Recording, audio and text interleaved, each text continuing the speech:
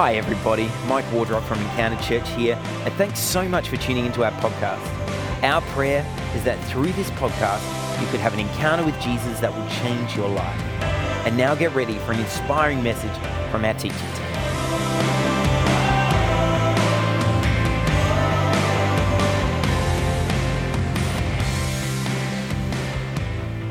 We're going to get into the word in just a second, but I just want to encourage you. Now, we've got a lot of sick people, so obviously if you're sick, ignore what I'm about to say.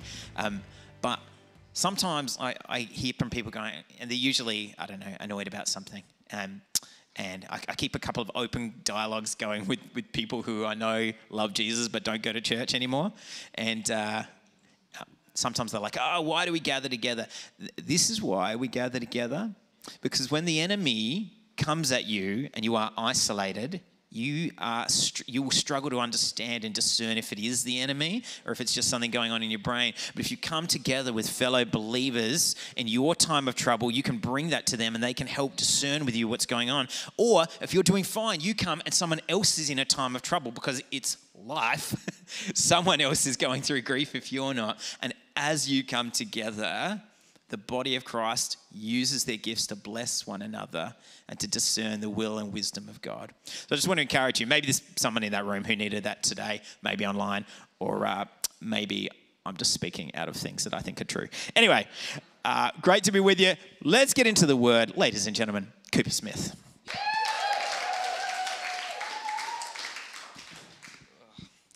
Hello, church. My name's Cooper. I'm an intern this year. Today's teaching text is from Luke chapter 10, verses 1 to 11. After this, the Lord appointed 72 others, and he sent them ahead of him in pairs to every town and place where he himself was about to go. He told them, "The harvest is abundant, but the workers are few. Therefore, pray to the Lord of the harvest to send out workers into his harvest. Now go, I am sending you out like a lamb among wolves. Don't carry a money bag, traveling bag, or sandals. Don't greet anyone along the road. Whatever house you enter, first say, 'Peace to this household.' If a person of peace is there, your peace will rest on him. But if not, it will return to you. Remain in the same house, eating and drinking what they offer, for the worker is worthy of his wages. But don't move from house to house. When you enter any town and they welcome you, eat the things set before you. Heal the sick who are there and tell them, the kingdom of God has come near you. When you enter any town and they don't welcome you, go out into its streets and say, 'We are wiping off even the dust of your town that clings to our feet as a witness against you. Know this for certain, the kingdom of God has come near.' Then say, 'This is God's word.'"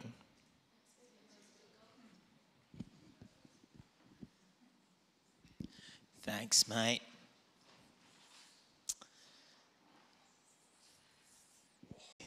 Hey, we're starting a series called Multipliers today, and we'll be going through that over the next 6 weeks with a little break for next week as we spend time sharing with Enfield for Pentecost, which is always exciting. And I want to encourage you, if you're here and you're brand new and you're not currently a part of a church and you're either exploring or you're just going, I have no idea whether church is a thing I'm interested in, or maybe you're between churches, I want to encourage you, stick around for the series. You know, it's only 6 weeks. You've got the whole rest of your life to not come back if you don't want to. But sometimes it's helpful to be around for a whole series before you get a sense of going, you know what, this is a place I want to call home. So that's my challenge to you. Don't just come along today. Stick around for the series, and I hope and pray that it's something impactful. It's something that has been brewing in me for a while, the need to bring this idea with hopefully some clarity before our congregation. Because my belief, pretty firmly held belief, my conviction even, is that every church is called to be a multiplying church. What I mean by that is that we're not meant to be churches that are stagnant, right? One of the great definitions of church is that it's the only organization in the world that's designed to serve people who are not its members. So we're never meant to be stagnant. But at the same time, we're not meant to be additive, right? Now, let's imagine we're a church of roughly 100 on a Sunday, a little bit bigger, but roughly 100. Let's imagine we're a church of 100 and we grow at the normal salvation rate of the Australian church, which is one person per 100 members per year. That's average. That would mean for us to grow to a church of 200, if we're doing an addition process at that rate, would take us 100 years, which practically would also mean that every one of the 100 people who was here and worshipping would not be leading someone to faith in Jesus. A couple of problems that I see with that I'm not going to bother bringing up because you're all smart people and I think you can see them as well. This is not what we want. This is not God's vision. If we do that, it's like me saying, I'm going to go and tell Jenny about Jesus, and then I'm going to hand the baton over, and Jenny will then go and tell Mackenzie, but I've done my job, so I'll just sit down and I'll be in church the rest of my life. That's not what God wants for you, friends. It's not what he wants for me. He wants us to be a multiplying church in the way that we approach other people, in the way we approach our faith, in the way we grow in that, in the way we gather, and the way we go out. So we're going to share about that over these next 4 or 5 weeks.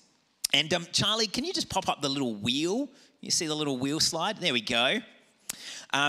Really, worship's meant to be in the middle, but I couldn't make Canva change it for me. So, because I'm in my 40s. But I did use Canva successfully because I'm still a millennial. And the principle I want to point out here is less about the wheel, because really there's these 4 movements and worship's in the center of it all.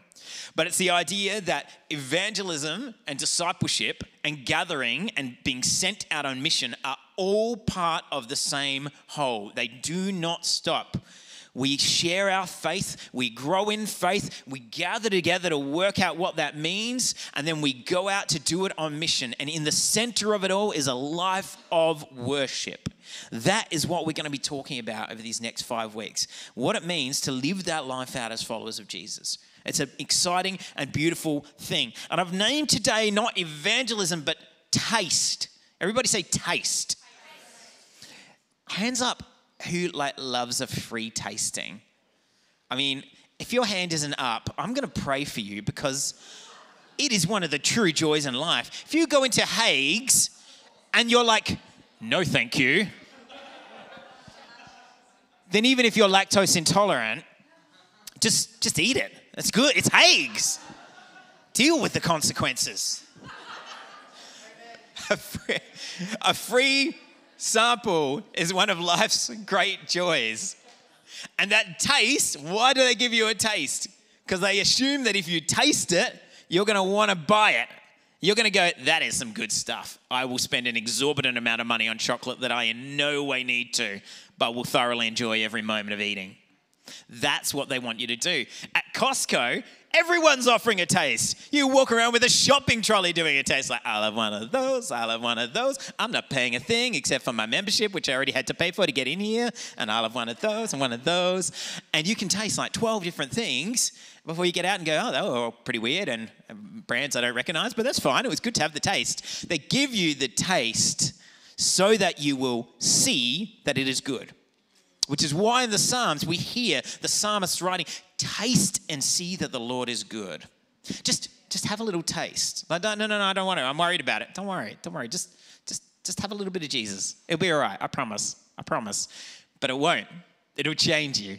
Because once you taste of the Lord and you understand what God is about and who he is and his character and what he is doing for you and what he has done for you, it begins to transform you.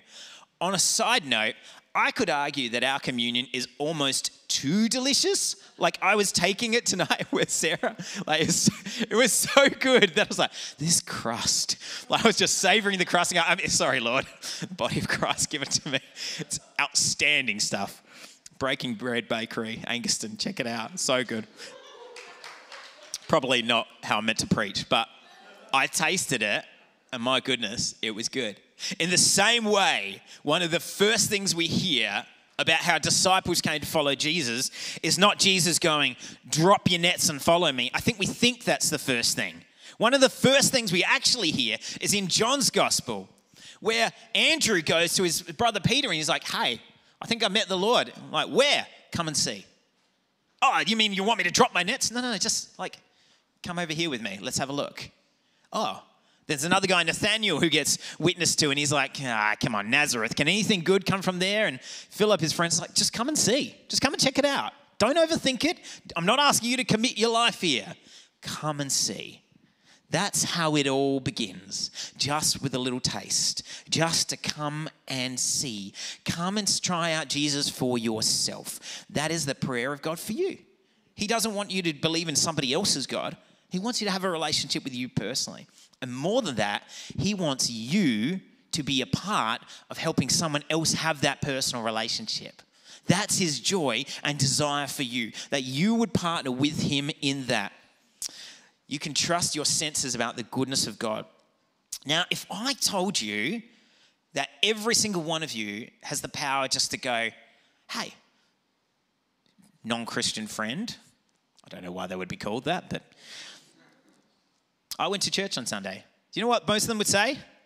They'd be like, oh yeah. Like they would be neither excited nor stunned. They would not be afraid. There would not be a sense of shock and awe. Most of them would be like, oh, that's interesting. Do you know why? Because they know you already. And studies have shown that while Australia doesn't like Christianity, Australians do like Christians they know. Which means that maybe we have struggles with institutions and structures, but actually we're big on relationships. Which means that you, right now, wherever you are, in whatever state you are in whatever you have been through in this last week, whatever season you have gone through, however confident and strong you feel in the Lord, right now you are equipped to be Christ's ambassador wherever you are, exactly as you are, to the people who need it right now. You are equipped right now. You don't need to wait. You do not need to go to Bible college. In some cases, I found that unhelpful. Sorry, Bible colleges. But you are equipped right now. You are the body of Christ. You are Christ's ambassadors. You have the Holy Spirit within you. That's what I want to dig into today around Luke chapter 10 and evangelism, because this is what some of the data suggests. And my friend Tim Pierce, who was here a couple of weeks ago, preached a beautiful message on our birthday, would say that Australians have a collective trauma about the idea of evangelism. This idea that we kind of just start shaking at the idea of sharing our faith with somebody else. Even though for most of us who call Jesus our Lord, hopefully all of us, it's the single greatest event that's ever happened to us when someone shared their faith with us. I was privileged to preach at a Korean youth event about, 7 or 8 years ago. And I was invited by a friend of mine that I went to high school with. And at high school, I had no idea this guy was a Christian. And at his youth event that he invited me to, I called him out. I was like, I wish you had shared your faith with me as a teenager, because I needed that. And you might have had to invite me a couple of times along to youth group. And you might have had to sit me down and explain that your church is Korean and I might be the only white guy there. But I desperately needed that. And even if I'd said no the first time, man, I really needed that person to come back the second time and invite me again. That is the power of the gospel in people's lives, the need that is there that we need to remember. We're still friends, so I think he forgave me for that. But it's a real thing. And I believe that there are 5 major blockers that stop us sharing the gospel. I want to talk about them as we go through this passage together today. Is that all right? Yeah. Good. Luke chapter 10, if you've got your Bibles, I want to encourage you to open them. I'm just going to be preaching straight out of it today. After this, the Lord appointed 72 others. Now, the 72 others are important because when we hear about the disciples, what's the number we normally think of? Anyone? 12. Right. Very good. Great biblical number. Represents the tribes of Israel. 72 does not. And we're like, where do these 72 come from? Well, I'll tell you. The 12, they've already done what Jesus is about to talk about. He sent them out as sort of the first warriors, on the first missionaries. They came, they did some miracles, and then they came back and Jesus was like, that was pretty cool. Let's try it with 72 this time. Let's try it with 6 times as many people. Do you know what else it means? The 72 were not the cream of the crop. That's if we're calling the 12 the cream of the crop, bearing in mind one of them betrayed Jesus to his own death. The 72 were just kind of the next level down. This is important because I think most of us in Australian Christianity don't look at ourselves and go, I'm the cream of the crop here.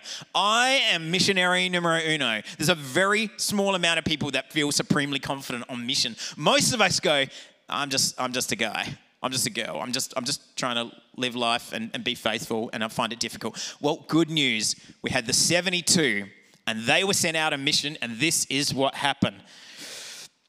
He sent them ahead of him in pairs to every town and place where he himself was about to go. He was prepping the ground. He told them, the harvest is abundant, but the workers are few. Therefore, pray to the Lord of the harvest to send out workers into his harvest. The first blocker that I think comes up with sharing our faith is really simple, and it's just distraction. It is just simple distraction. I was wrestling with myself of whether it was laziness and distraction, but I don't think so. I don't know many people that go, I don't share my faith because I'm lazy. I do know a lot of people that go, oh, I just didn't think about it. I don't know. It just didn't seem to be that important to me. And then when we start explaining it and go, oh, well, was it important to you when it happened to you? Yeah, of course it was. Okay, so it might be important to the next person as well that you need to share them with. But our lives are very full, aren't they, church? Aren't they, online church?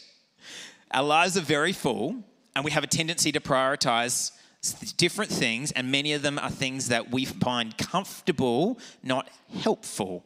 How many people have prioritized the comfortable over the helpful, particularly when you're not going very well? You're like, you know what? I just need like 3 Oodies and a terrible movie that is my comfort food. You've all got one. Yeah, mine's a great movie because, you know, Ferris Bueller's Day Off. But still, we've all got our comfort movies that you watch and you go, I don't really care what you think about this movie. I need this right now. But the point is this, Jesus is not calling us to a life of comfort. He's actually calling us not to get distracted by things outside of that. That doesn't mean you shouldn't live a normal life. Not everybody is called to be a preacher and teacher. Otherwise, I don't get paid. Not everybody is called to be a foreign missionary.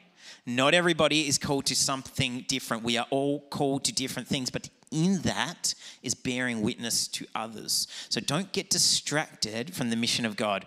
The disciples here, they had to be appointed and sent by Jesus. Appointed, commissioned, sent by God. Because they were obviously not doing that at the time. And so Jesus is going, this is what I need you to do. Go out. And go out in pairs. The buddy system, very important. You don't need to evangelize in pairs, but you do need to have people who are supporting you in prayer and in your spiritual life. You need to have people who are alongside you, cheering you on. Otherwise, you will end up falling apart. Did you know that the number one reason people finish in ministry is not apart from good retirement, is not because they have some major fall from sin, they just get discouraged. And half the time, as a minister, I think they get discouraged because they're too darn stubborn to reach out to a brother or sister in Christ and say, would you walk with me and journey with me in this? I'm struggling. Don't fall for that. Verse 3. So Jesus tells them to pray to the Lord of the harvest to send out workers. He doesn't say pray for the harvest. He says the harvest is fine, but pray for more workers. Now go. I'm sending you out like lambs among wolves.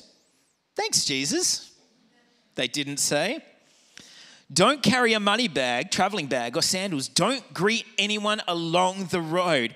The second reason we have blockers to sharing our faith with people is we just don't back ourselves. We look around and we're like, man, this seems hard. Wow, I don't have the knowledge. I can't share my faith because what if they ask a question I don't know the answer to? Let me tell you something. If you are silly enough / brave enough to continue sharing your faith, you will only get questions you don't know the answers to. Because people will start asking them from different cultural backgrounds to you, or you get older and you forget what it used to be like at that age and you start giving advice that's good for you, but people younger than you are like, this doesn't apply to me, or vice versa to somebody older than you. Or somebody just asked a totally whack question. I've fallen in love with my AI, what do I do? No one's ever said that to me, but it is the plot of the movie Her, so who knows? It might be possible. But in Acts chapter 4, John and Peter are witnessing and they get in trouble. They get dragged before the Sanhedrin. And something happens when they're dragged before them and they question them. In the Greek it says this, Eme agrammatos kai idiotas anthropos. They were uneducated and untrained men. Focus on the word idiotes, which translates in the English, 2 idiots. They were uneducated and untrained men, and they were impressed by this because they saw that the Lord had been with them. Your lack of knowledge, lack of education, lack of what you perceive as understanding can aid you if you rely on the power of the Holy Spirit. And if you're wise enough to be honest and say, I'm not sure I know the answer to that one. Let me come back and tell you next time we meet. Which also, by the way, gets you another catch up with this person. Very handy tactic. But more than that, it's just real life. You go, do you know what? I don't have the answer to that question. I will pray for you, and then I'm also going to research it and come back to you. Easy. Agrammatos idiotes. Untrained, uneducated, but effective. The Lord had been with them. There was healing evidence of it. There was boldness. There were salvations. Church, I believe that you can be those same idiots. I believe it. I believe it. Online church, don't think I'm forgetting you. Yeah, I believe you can be those same idiots. Powerful in the Lord. Uneducated and untrained. Okay, we could take offense to that. The key is they were powerful in the Lord. There was evidence of the presence of God there. Imagine someone looking at you and going, these guys have very little going on, but something is happening here. That's what was happening. We keep on going. Whatever house, verse 5, whatever house you enter, first say, peace to this household. If a person of peace is there, your peace will rest on him. But if not, it will return to you. This is a key element, because I think the thing we most think of, the thing that we think blocks us more than anything else in sharing our faith, is we fear other people. We fear the rejection we might get. It's quite understandable. We fear that they will look at us with condemnation or mockery as we share our faith, because faith is so personal, so important to us. We fear, full stop, we just fear. And we let that defeat us. But Jesus says this very carefully. He says, listen, whatever house you enter, first say peace to this household. Offer peace. Everywhere you go, you are a bringer of peace. When you're Christ's ambassador, you're an ambassador for peace. If a person of peace is there, your peace will rest on him. AKA, that's what we call a person of peace here at Encounter, somebody you're ready to share your faith with. But if it doesn't happen and they push back, they reject that peace, the peace will stay with you. The Spirit of God is not leaving you. You are not rejected. You are not crushed. They are saying no to God, not to you. And they're saying no now, in this moment, at this time, not once and for all. Relax. Relax. The pressure of conversion from unchristian to Christian rests on the Holy Spirit, not on you. The pressure of being faithful to what's going on in your life rests on you. The honesty rests on you. But the pressure is all on God. Relax. Let God take the weight. Verse 7. Remain in the same house, eating and drinking what they offer, for the worker is worthy of his wages. Don't move from house to house. When you enter any town and they welcome you, eat the things set before you. Now, I just want to pause on this don't move from house to house thing for a minute. Because I think sometimes, again, we can historically think, and I've got to keep saying this until it sinks in, we can historically think that when we share our faith with somebody else, we are trying to have a transaction. You're like, madam, can I interest you in a new and upgraded Christianity today? Comes with a free set of steak knives. You know, when we're not trying to do a sales pitch, we're actually trying to invite them into a relationship with Jesus, which means that we share out of our relationship into exactly where they are now. Now, there's a couple of ways to look at this. Alpha call it the clock face of evangelism, because the average non-Christian thinks 12 different encounters with someone who's a follower of Jesus to help them make a decision that they believe in and want to follow Jesus. It's probably more helpful for us to think it in a linear way, but let's say the stage is someone's journey in Christ. The temptation is to go, it's a touchdown thing. You get to the end, salvation, bang, we're done, walk away, we've done it. The reality is it's a hike, it's a journey. We're starting here, we have an engagement with somebody who we like them, and they say, hey, can I pray for you? And you're like, okay. I guess so. And then a little while later, we're going through a tough time and a Christian friend is there for us. And it just draws us in a little nearer and we start to ask some questions. And then a friend says, do you want to come to Easter with me? Oh, okay. And suddenly they find themselves at this line and something happens. Often, sorry if you're here and you're not a follower of Jesus yet, Often it's something that is not very good, but it forces you to reconsider your priorities in your life. God uses those. He doesn't force them upon you, I don't believe, but he uses those moments in order to draw you nearer to him. And in those moments where you understand that you are vulnerable and you're not in control of your own destiny, but thanks be to God, there is one who is, and he loves you. We put our trust in Jesus. And then we go, well, what do I do? And then the temptation is to start sliding backwards. And this is where the church community comes in. They grab something like, why don't you jump into a family dinner with us and we just hang out together and learn what it means to be a Christian? Oh, yeah? Okay.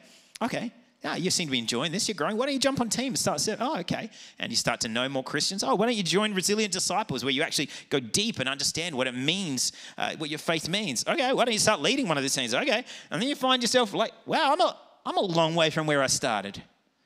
And there's 10, 12, 15, however many touch points. But your job is to be faithful in the moment you're in. Your job is not to go, if I don't take them from there to there, their eternal destiny, and get into your own head. Relax. Your job is to find the person where they are and go, I wonder if I can get them from here to here. I wonder if I can get them, this is the best part, right? It's the most fun part to get them from here to here, across the line. But then you still got more work to do. Like, man, I wonder if I can journey with them, get them from here to here. And step by step by step, we are drawing them nearer to Jesus in a process we call sanctification, becoming more like Christ. It is a beautiful thing. So stay in one place, investing in a person so that they know you are not trying to have a transaction from them, but a relationship with them, because that models the relationship that Christ has with us. Amen? All right, let me push on. I'm almost at the end. When you enter any town and they welcome you, eat the things set before you. Verse 9, heal the sick who are there. Just do that, if you would. And tell them the kingdom of God has come near you. When you enter any town and they don't welcome you, go out into its streets and say, we are wiping off even the dust of your town that clings to our feet as a witness against you. Know this for certain, the kingdom of God has come near. I tell you, on that day it will be more tolerable for Sodom than for that town. Now, this is the fourth point of why we don't share our faith with other people. We don't fear the consequences. We are not concerned with the consequences of people not having a personal faith in Jesus. This is not a shot. This is everybody. When we stop and consider and go, wow, what are the consequences? Now, in this moment, as you hear this reference to Sodom, there's an infamous part of the Old Testament in Genesis where fire and brimstone, sulfur from heaven, destroys two cities, Sodom and Gomorrah. This is a really interesting reference because just a little bit earlier, Jesus has this same thing happen. He's going into a town. He sends his disciples ahead of him. Remember, go ahead of me to where I want to go, to prepare a place for him. And it turns out they're saying, nah, you can't stay here. We're Samaritans. We hear you're going to Jerusalem. We don't want to borrow that. Get stuff. You're not staying here. And John and James, the sons of thunder, are like, Jesus, do you want us to pray that fire would rain down and destroy the town? Jesus is like, oh my gosh, chill out. No, we will just stay somewhere else. They're like, oh, bold, but okay. I guess we'll just stay in a different town. She's like, yes, we'll stay in a different town. But then we go through to this passage just a few verses later, and he references the same thing, going back to the same part of the Old Testament. And he says, listen, you thought getting rained with fire and brimstone from heaven was bad? This is much worse. Like, what do you mean it's much worse? Now, I'm not going to get into a theology of hell here, but there are a couple of things that are very clear in the New Testament. Number one, hell exists according to Jesus.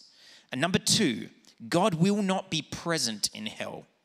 These two things are absolutely certain as per the New Testament. There are many, many other things we can get into. We can do that another time. But those two things are certain, which means that I believe what God is saying here through Christ is, number one, it is far, far better for you not to be in that place. And number two, wherever God is absent is the worst place in the world. The presence of God is joy. The absence of God is disaster. Now, if you're here in this room and you don't yet believe in Jesus, I'm not trying to do a scare tactic here. I'm just trying to explain a bunch of different points. where you are right now, as somebody who doesn't believe in Jesus, we would say the presence of God is here, right? Here in this place. What we just call the general presence of God. We believe that God is omnipresent, everywhere, at all times, all the time. Hell is, in one sense, a place where God will be fully absent. We believe God is the author of joy, beauty, hope, salvation, everything that is precious and wonderful. That will be gone. So forget what you've seen in artwork or badly pitched TV sitcoms and think more about the absence of beauty and joy and peace. We forget this when we don't share our faith. The people you are choosing not to share your faith with because we're afraid, we're distracted, or we think we don't have what it takes, they are at risk of being absent to the presence of God. And this brings me to my last point. And band, you guys can get back up if you like. We don't fear the consequences. That's important. But far more than that, because God is not a God of death. He's not a God of fear, but a God of invitation and life, is we don't fully appreciate the benefit. Let me say that again. We do not fully appreciate or believe the benefit. It's been said sometimes that our actions are shown, our beliefs are shown by our actions. What we truly believe is shown by what we do. So when we do not share, Christians, I'm talking to you here, if you wouldn't yet call yourself that, or you're on the fence, relax. But if you're here and you're like, I definitely call myself a follower of Jesus, but I never ever share my faith, then I must ask the question, what do you truly believe about your faith? What do you truly believe? Do you believe that there is a benefit, not just in going to heaven down there? That is, of course, is critically important. People's eternities matter. But what about having the presence of God with you right now? What about in John chapter 10, verse 10, where Jesus says, I haven't come to bring you death. I've come to bring you life, and life in abundance. What about that joy, that hope, that peace? Do we have to contend for that? Absolutely. Is life still hard? Absolutely. Does Jesus call us into new life? Absolutely. This is what Romans chapter 10, verses 14 to 15 say about this. How then can people call on him they have not believed in? And how can they believe without hearing about him? And how can they hear without a preacher? And how can they preach unless they are sent? Oh, so he's not talking about me, the preacher. He's talking about you, the preacher. As it is written, how beautiful are the feet of those who bring good news. One of my great heroes of the faith, a man named Timothy Keller, died yesterday, or Friday, in the last 48 hours. And he'd been suffering from pancreatic cancer. He's a prolific author and he's a wonderful, wonderful pastor. Never met him, never even seen him in person. But he's a great mentor and leader to many from a distance. And Timothy Keller was a man whose great gift was to take a complex idea and make it very, very simple and communicable. And perhaps he did this with the gospel better than anything else. Whenever he preached, he had this really simple formula. He would say, the gospel is not this. And the first this was sin. The gospel is not doing whatever you want and saying it's God's opinion. And then he would go, the gospel is not this, meaning religious behavior and rule following for the sake of approval. Be like, the gospel isn't that either. You can't try and follow rules to earn your way into heaven. But the gospel is this third way. Not this, but this. And whenever he communicated, this was his best description of it. The gospel is this. We are more sinful and flawed in ourselves than we ever dared believe, yet at the very same time, we are more loved and accepted in Jesus Christ than we ever dared hope. More sinful and flawed in ourselves than we ever dared believe, yet at the exact same time, we have more love and acceptance in Jesus Christ than we could ever dare to hope. Most of us veer on one of those two sides. We veer towards sin, and by sin more than anything else, I mean you think you're in charge. You control your own destiny. You get to do what you want, and if God wants to approve it, that's up to him, but whatever. That's not how life works, my friends. And when we run into true trouble, we realize that. And then a lot of people, often the sort of people who end up in church, like me, lean more this way, where they go, if I follow the right rules and do the right things, then God will love me. I'll work my way into heaven. I'm going to behave my way into his good books. And God's trying to look at you and say, I need you to understand. I call you my child. When a child behaves, I'm thankful. It usually gives me peace of mind, but I don't love them anymore. And it doesn't affect their ultimate inheritance.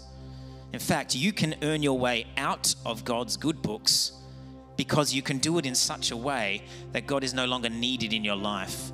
You construct an entire framework of religion and you push God to the side and say, I'll take it from here, thanks, mate.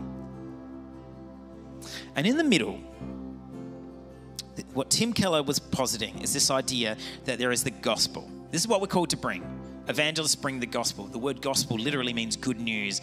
It's not bad news, it is good. It's not good advice, it's not an idea, it's something that happened. It is good news.